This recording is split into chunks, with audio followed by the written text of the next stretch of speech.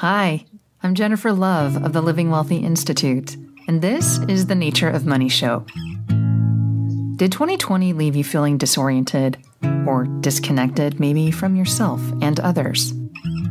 Dramatic disruptions continue to shake our financial world to its core, revealing vulnerabilities in how we live, relate to, and interact with money. And many of us feel more alone in our relationship with money than ever before. And in this season of The Nature of Money, we'll begin to take a deeper dive into the inner workings that laid the foundation for how several successful female founders developed their personal money narrative. And you'll get a peek into the deeper layers which ordinarily stay hidden behind the garden gate of our busy lives. And you'll begin to get to know me through various parts of my own story and the perspectives of experts in various fields. Together, we're going to explore those core beliefs about money and worth and where they come from. And what are the limitations caused by our old money narratives? And how do those limitations affect us? I'm a career entrepreneur with over 20 years of experience. I've started and run my own businesses and advise leaders in growing theirs. My mission as a money therapist is to empower leaders to end what I call emotional poverty and to grow their internal net worth right alongside growing their investments and businesses, ultimately to live wealthy. I'm excited to share these stories with you. And so subscribe right now to The Nature of Money wherever you find podcasts to get episodes as soon as they drop.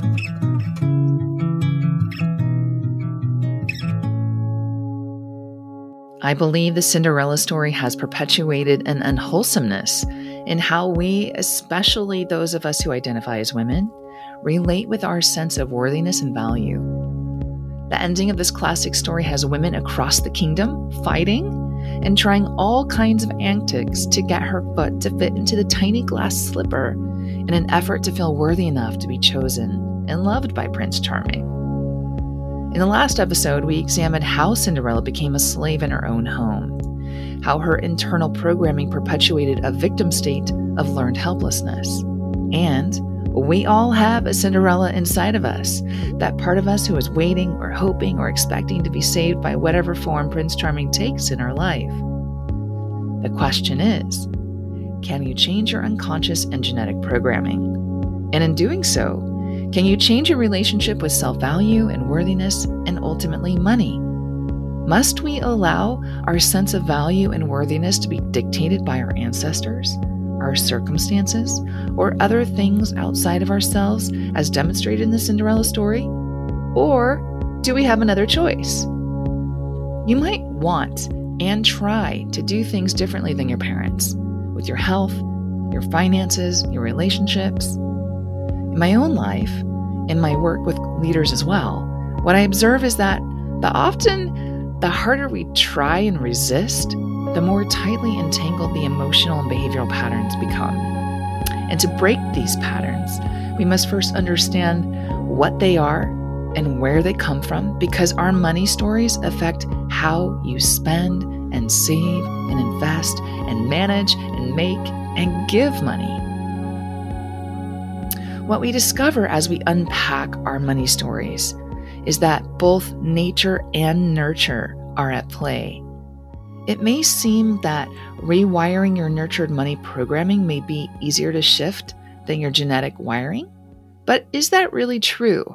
I spoke again with Dr. Katherine Guillet in our last episode about epigenetics, the science of changing our genes, along with the voices of several female founders as we continue to unpack their stories. And Dr. Guillet is back to talk about how epigenetics, specific inherited genetic traits, compound over generations. Again, Dr. Katherine Guillet is the founder of Making Everything Fun, providing resources in wellness and nutrition and leadership and publishing. She's a certified epigenetics coach through Aperion Academy, and she believes that wellness is the key to life. Here's Katherine.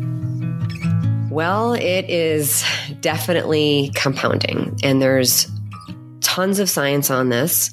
The True Health Initiative by Dr. David Katz is doing a lot of great research and conferences on this area. I'm hearing numbers like 7 generations back, 14, and then I'm even hearing thousands of generations back. So there's a lot also that's recent in the research around what happens in the womb. So what just popped into my mind was this visual of a chain. And here we are in a very difficult time in the world with a pandemic, and with adversity comes opportunity. I know it's hard for people right now, and many of us are struggling and dealing with some very new and very uncertain times. However, there's such an opportunity to come out of all of this better versions of ourselves, and not just for ourselves, but for the future generations to come. So I'm going to go to that chain. We just talked about how epigenetics, genetics, all of this is transgenerational, and it's compounding, right? And maybe some of us are seeing that the world is not going in the right direction in terms of what we're doing to the environment, what we're doing to our bodies, to our health, what's happening in terms of, chronic disease in this country and in this world. So what's important here is to look at that chain and say, where am I? What link am I? And how am I going to break the chain so that we don't continue going in that same direction towards, climate change, global warming, depleting our Earth's resources, but instead, and actually becoming sicker versions of ourselves, but instead empowering our children to have a healthy lifestyle, healthy place to live, and letting them be free of all this junk that basically I'm kind of visually seeing that past chain is just, it's all gunked up. It's like what a chain looks like underwater when it's, on a more of a boat, and all this algae and dirt and muckety muck is all over it. A very, very scientific, technical word, by the way, muckety muck. So that's what it looks like. And you know what? Let's wash it off. Let's polish it up, and maybe even break it and say, here you go. Make your own chain. It can be a shiny, sparkly, something else, and bring it to the future.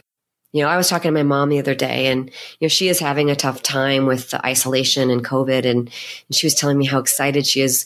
And it's kind of like a prayer/meditation combination, but she's just, I can just hear her voice beaming over the phone because she has really embraced that.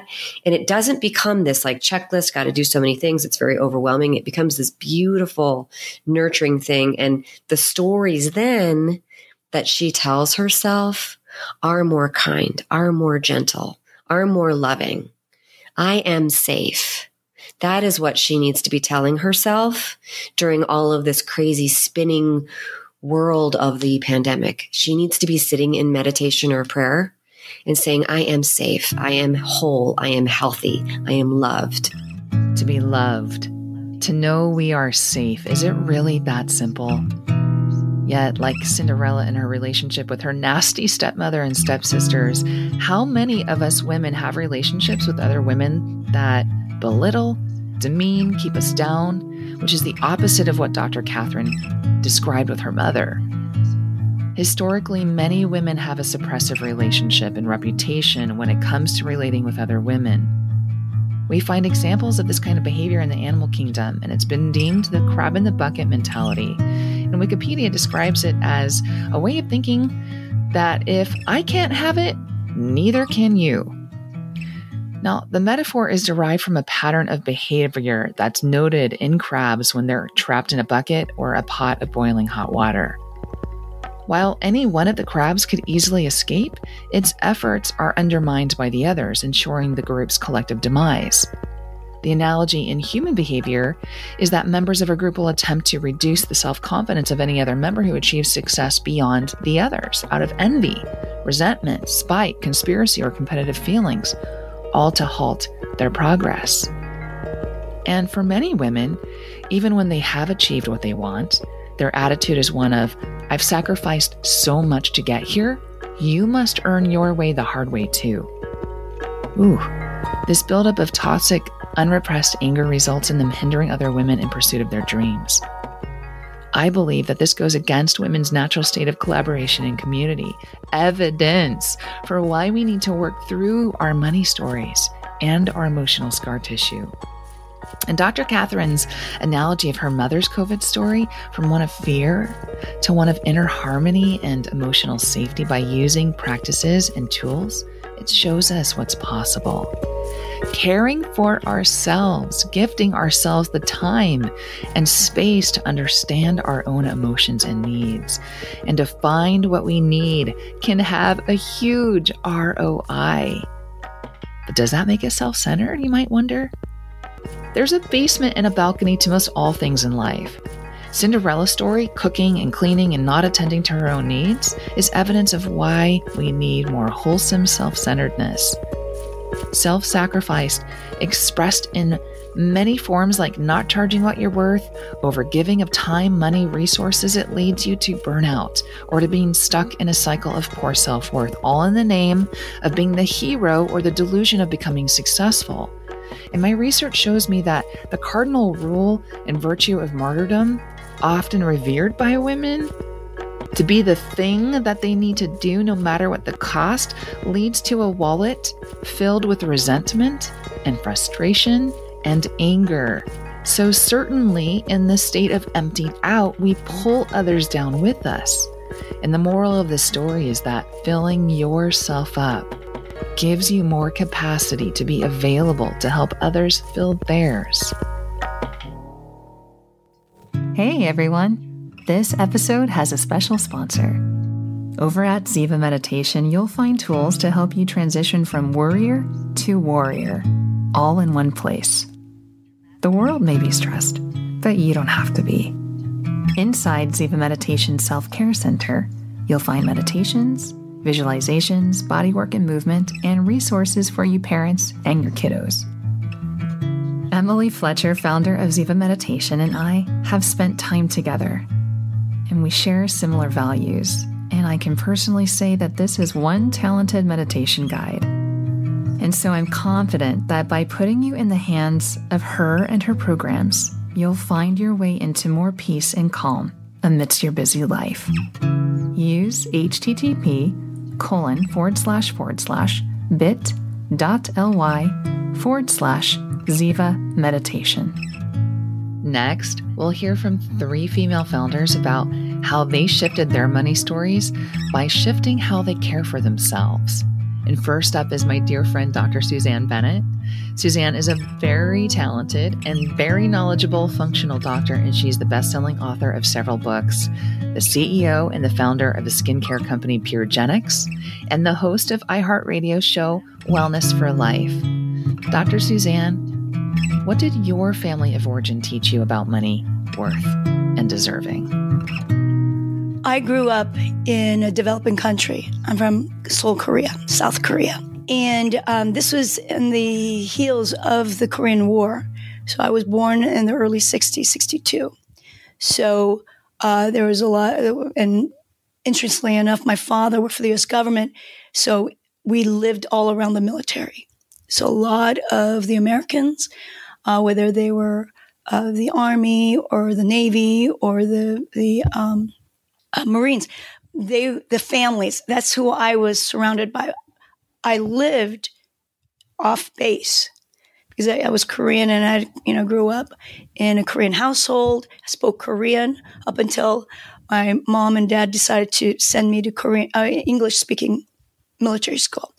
So then I switched over, and the one thing that I remember, because I remember very clearly at a very young age that I lived in a very tumultuous household, super dysfunctional. My father, the thing that I remember about him was the alcoholic breath. He was an alcoholic, workaholic, womanizer, spendaholic, and, a lot of abuse in the family, physical abuse.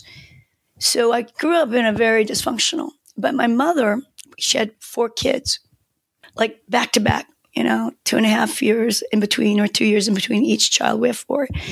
And what I remember was that my mom had to do whatever it took for us to have money. My father made good money from the type of business the work he did with the U.S. government as a civil service member, and did all sorts of liaison work between the Blue House and the White House. The Blue House is like the White House in Korea. saw the presidents and all that, and with the White House. So, but with that, he didn't bring the money home, and because he used it for his own, pleasures and fun and what he needed. But so my mom would have to figure out, how do I raise our children here with good food? And the one thing my mom did, I remember so clearly, she was an entrepreneur at heart. I learned from really my mother more than anything, the spirit of being an entrepreneur, and do whatever it takes for what comes your way. Whatever hardship it is, you got to find a way to make it happen and make sure that you have food on the table. And what my mom did was she worked as a commissary. Commissary is like just a big store on the military base.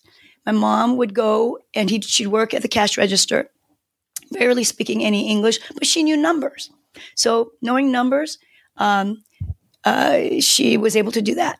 And I remember her bringing home butter, Folgers coffee in a big, big can, and Spam.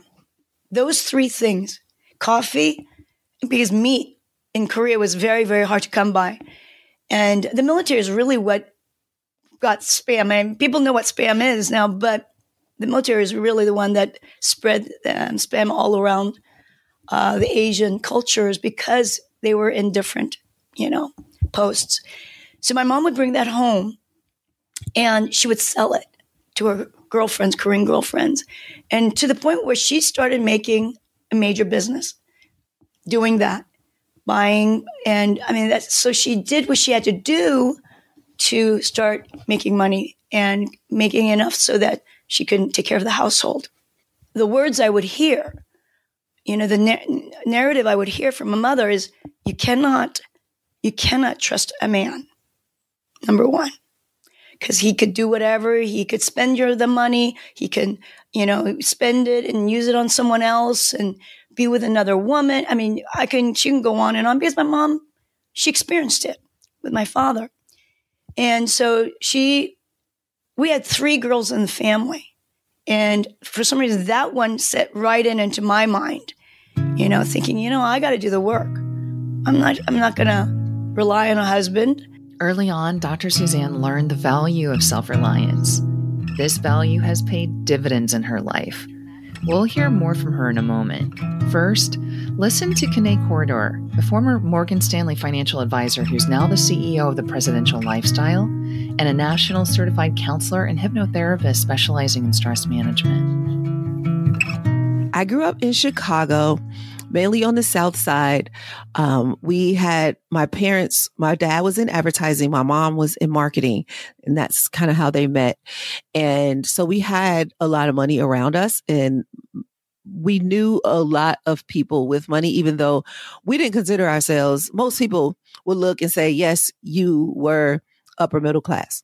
However, because we were around people who were millionaires, it didn't seem like we were much of anything because we didn't have millions. So growing up in Chicago around these wealthy people, and they were entrepreneurs because they owned a marketing, one owned a marketing agency, one owned an advertising agency.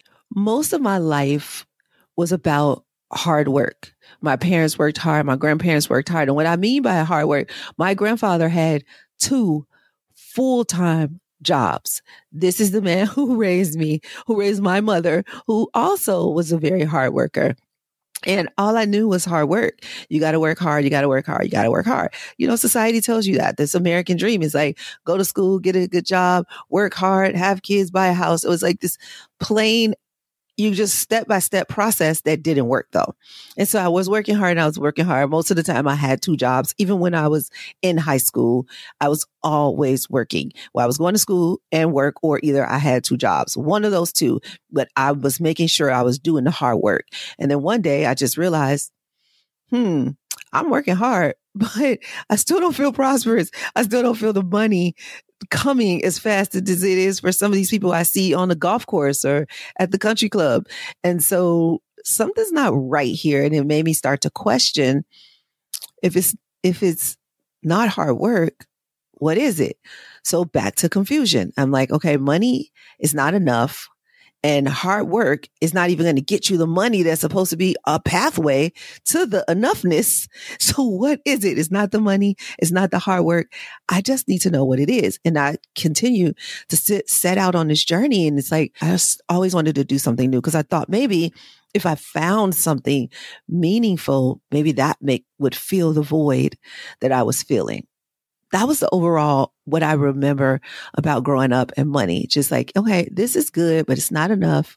And I've been working hard and I'm tired and I still feel broke because I'm spending a lot of what I make. I mean, I have savings, but that's still small compared to some of these millionaires I see out here chilling on a golf course. And I grew up in a very male dominated industry. So I saw a lot of money and I saw a lot of men who weren't working hard. And I was like, I want some of that, but I just don't know how to get it. Like Dr. Suzanne, Kene learned to rely on herself. And yet she teaches us that self-reliance unbalanced by self-centeredness creates suffering. And in her case, in the form of being overworked.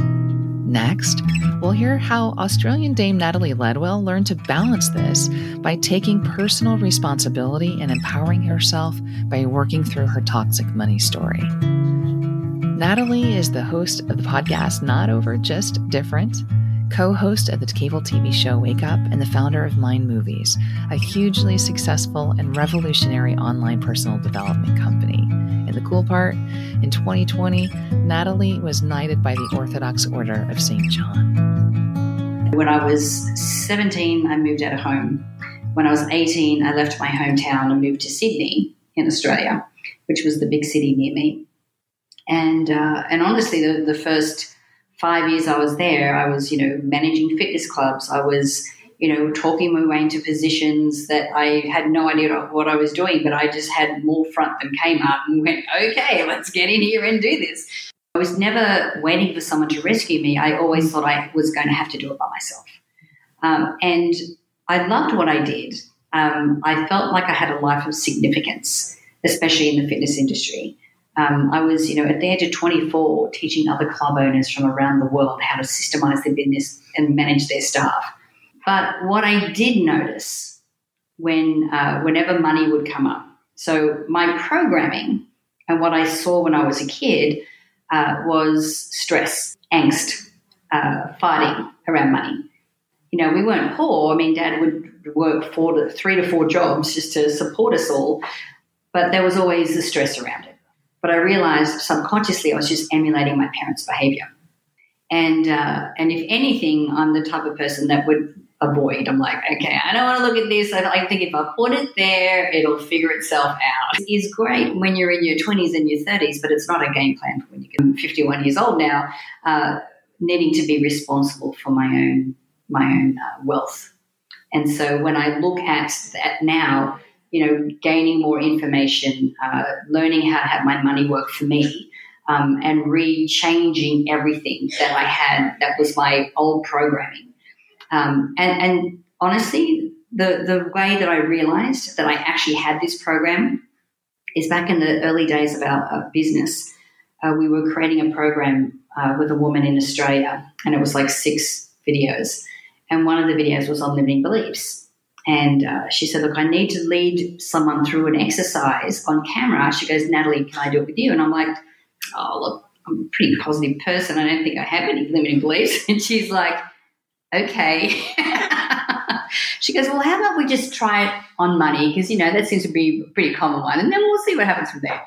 And that's how I realized I actually had a program on my money. And it's so funny because once you understand what that is, I'm like, hello, I grew up in a family of 8 kids. It was always stressful, as if that didn't influence me in some way. So that's how I kind of realized. But of course, when it comes to your money triggers and your money programs, we're depending on what, like all these different situations will trigger different things to come up, So for me, it's like I need to get the education to make my money work for me, to be a lot smarter about it. Natalie's story makes a powerful suggestion that each of us has a responsibility for our programming and how it expresses through us, which directly impacts our financial lives. You see, the thing is, I believe that not only do we all have a Cinderella inside of us, but that we're all playing out the other roles too, that of the nasty stepmother and of Prince Charming. When you learn to take responsibility for the different roles you play in your life based on your unique internal programming, when you unpack it by literally taking a microscope into yourself and really examining the impact it's having, well, you open up more choice and possibility in your life. You get access to becoming a sovereign being. And sovereignty is one's right and ability and capacity to self-govern without interference or dependence on external forces. And that's not to say that we don't make requests for support. In fact, it's quite the opposite.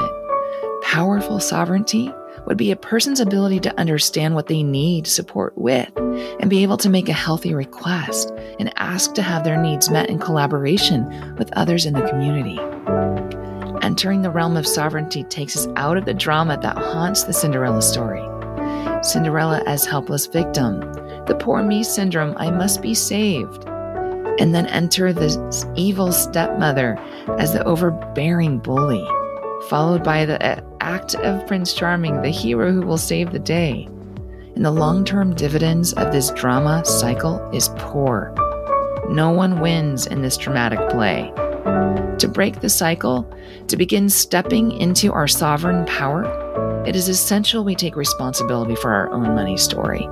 And so turning back to Dr. Suzanne, whose mother demonstrated the importance of self-reliance at a very young age, let's listen in for when her self-empowerment started. The shift happened in college. When I was at UCLA, I was a kinesiology major, and I originally wanted to go into orthopedic surgery because I'm very, very athletic. I've been athletic my whole life, and I played sports, softball and volleyball. And so I really loved working with, the human body. And I was a kinesiology major. And that timing in the early 80s was just incredibly vibrant in the athletics industry. That's when the aerobics, remember the aerobics classes came out, and Jane Fonda came out with her videos. All of this was up there. And I was one of the first, probably within 10 people in the world in Los Angeles, where I started a practice in private training.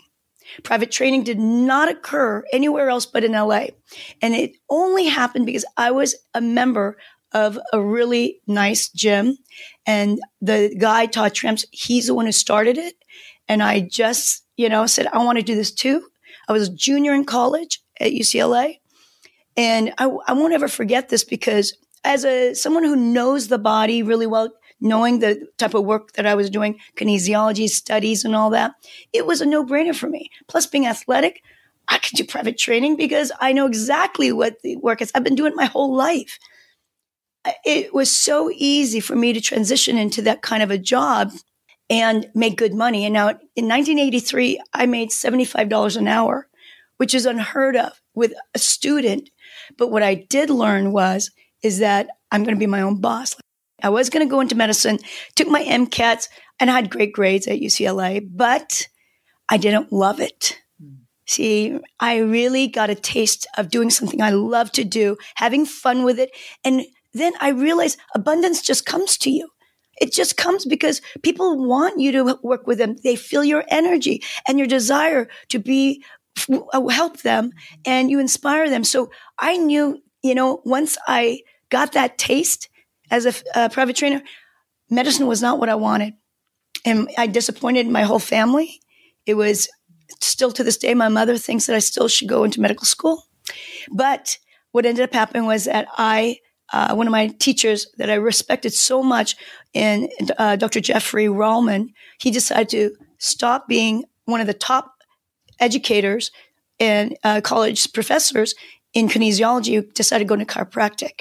And back then, chiropractic in the early 80s was quackery, and nobody really accepted chiropractic, not the way it is today where it's all over the world. But I was very interested because he wanted to go into sports medicine too. And that was, again, still something on my back of my mind. I really don't want medical, but I want to do something with sports, athleticism. But I just didn't want to be in the limelight and out, and because that was a big fear of mine, big fear, and a feeling that I wasn't good enough. And that's the one thing that I think about, growing up, that being a woman wasn't good enough. Being Korean wasn't good enough. Being small, because I'm tiny, you know how tiny I am. 5'1", 105 pounds. I'm not, a medium-sized woman. I'm a petite woman. Being small put me in another position. So I felt that I had, they're my demons, though. Not everyone that's in my position will feel the same way I do. But I know that that's where the position I came from. And being athletic put me in a totally different, playing field. When you're athletic, doesn't matter how small you are. It doesn't matter, your color or where you're from. You just play well, you're going to get accolades. And so my way of getting my confidence and my ability to know I can do whatever it takes, because I feel I know my body and I know what I'm capable of. I know what my limitations are. And that to me is an added plus. Knowing your limitations actually, to me, gave me a lot of power, because then I can, do exactly what I want to do, right? And I think with all the teachings of my mother, although in her mind she comes from a fear-based, I turned it around and I did a lot of work on my inner child work, to AA work with because my father, to all forms of different, law of attraction. I did so much, Tony Robbins. We did it all. I did it all at a very young age. And by 30, 31, I really knew myself and I knew the path that I was going to go down. This tiny yet mighty powerhouse has gone on to build incredible wealth for her and her family. Dr. Suzanne has written 3 best-selling books and is now in the phase in her life where she's focused on what matters to her the most: ocean conservation and early retirement. Suzanne is an inspiration to what is possible when we rewrite our money narrative. Let's turn back to Kanae, who learned early that self-reliance unchecked by self-care leads to overwork and burnout. Let's listen in for how she found her way into a life filled with more balance.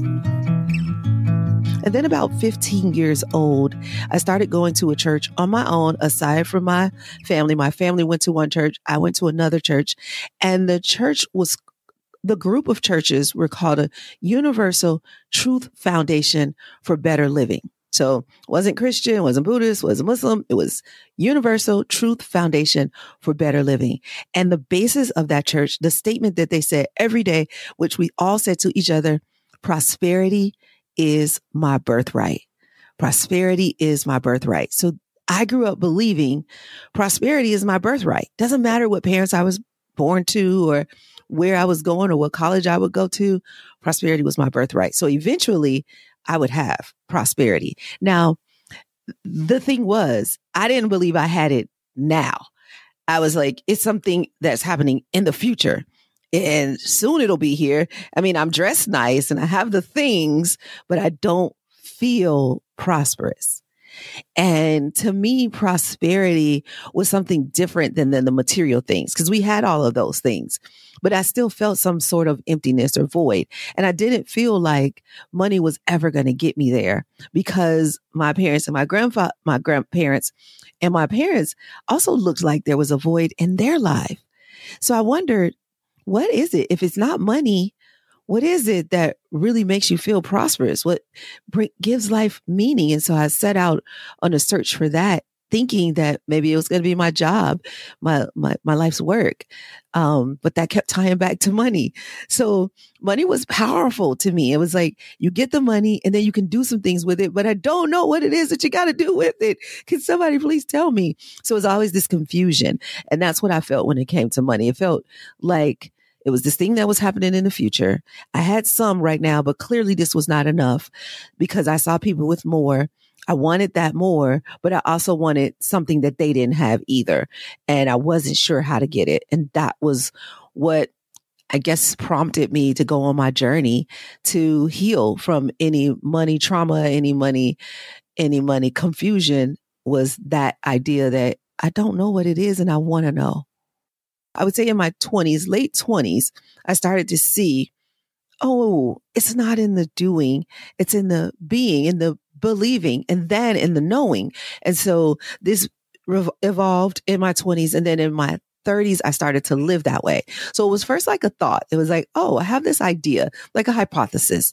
And then in my 30s, it was like, oh, I'm getting it now, slowly but surely. But I was toggling between the two because those old beliefs of hard work were still there. And I'm like, this can't be possible. And then I'd like switch my career and I'd work like 3 days a week and just feel so prosperous. And then I'm like, wait, this is crazy. You're only working 3 days a week. You're chilling for 4 days. This can't be right. You got to be doing something wrong. Your grandfather had 2 full-time jobs. And then I'd toggle back to hard work and fill up my schedule. And that would make me feel important, right? And then I'd say, oh my God, I'm so tired. Like I'm soul tired, like down to my soul, I'm tired. And so I would say, no, go back to something else. 3 days, at least 4 days. Give me 4 days. Don't work 7 days a week. And so it evolved around my 40s. I was like, forget this old American dream and this old programming. I am done with it. Goodbye. I will not be working hard. No, not me. What I so appreciate in this money story is that there was nothing that my parents made us believe. What they did was give us choices. And I was so thankful for being able to just go on this journey myself, especially as early as 15 years old, when parents are usually still trying to have control over you, but allowing me to go on this journey myself so that I could get there faster. Just imagine if I didn't start at 15, 40 years old, putting my foot down saying, oh no, I won't work hard anymore. If that might have taken me to 50 or 60 or retirement. I might have never gotten it, but because they just said, go on that journey and figure it out and it's okay. And whatever happens, and I'm going to continue to work hard, but if that's what you say, go for it.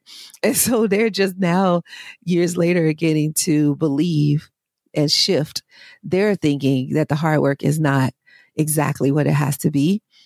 Maybe there's something else. And I think that's incredible too, that it shifted. And now my parents are looking at me and saying, let me learn from her. We already instilled some wonderful things inside of her that she's bloomed into something even bigger. Let's see what garden she's growing over here and enjoy it. Kanae's story reminds us that we are each ultimately responsible for our financial experience and are therefore empowered to advocate for what's important to us. Having an understanding of our own needs and then making requests and practicing self-care and exercising choice is our natural human gift. We are interdependent beings affecting one another. And so examining our life, our beliefs, our choices, and what has made us who we are is part of being a responsible human, giving us access to more freedom and choice within ourselves.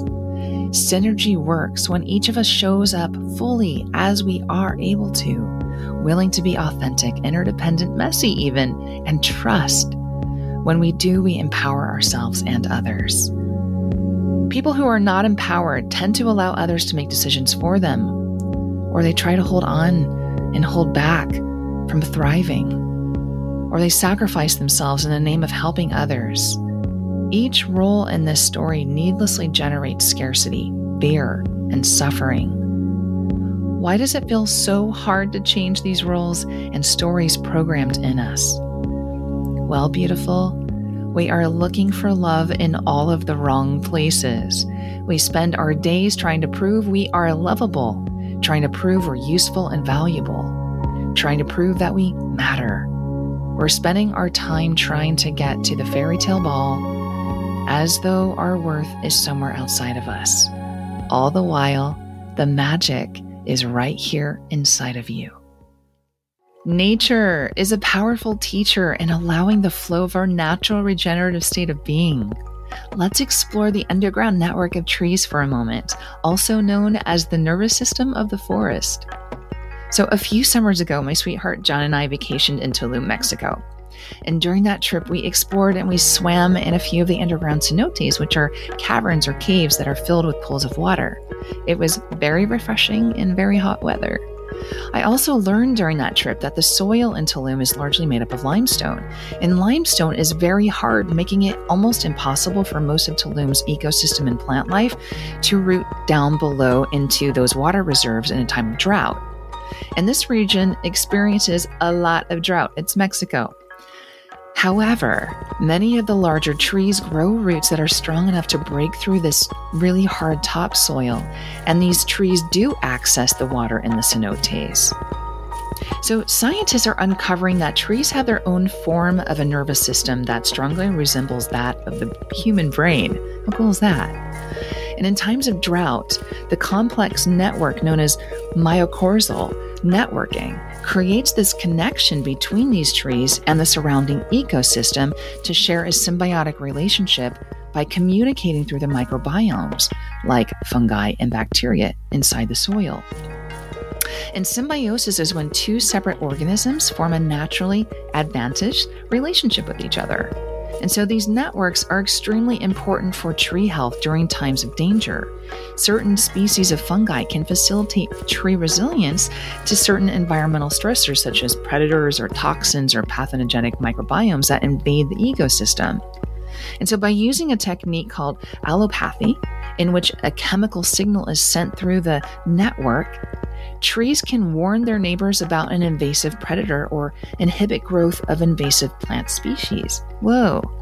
So surrounding trees can then defend themselves by releasing volatile hormones or chemicals to deter predators or pathogenic bugs. And it was even found that trees can send a stress signal to nearby trees after a major forest disturbance, such as deforestation. So in the example of Tulum, Mexico drought, trees actually share water with the surrounding ecosystem by acting as a carrier of water through its root systems.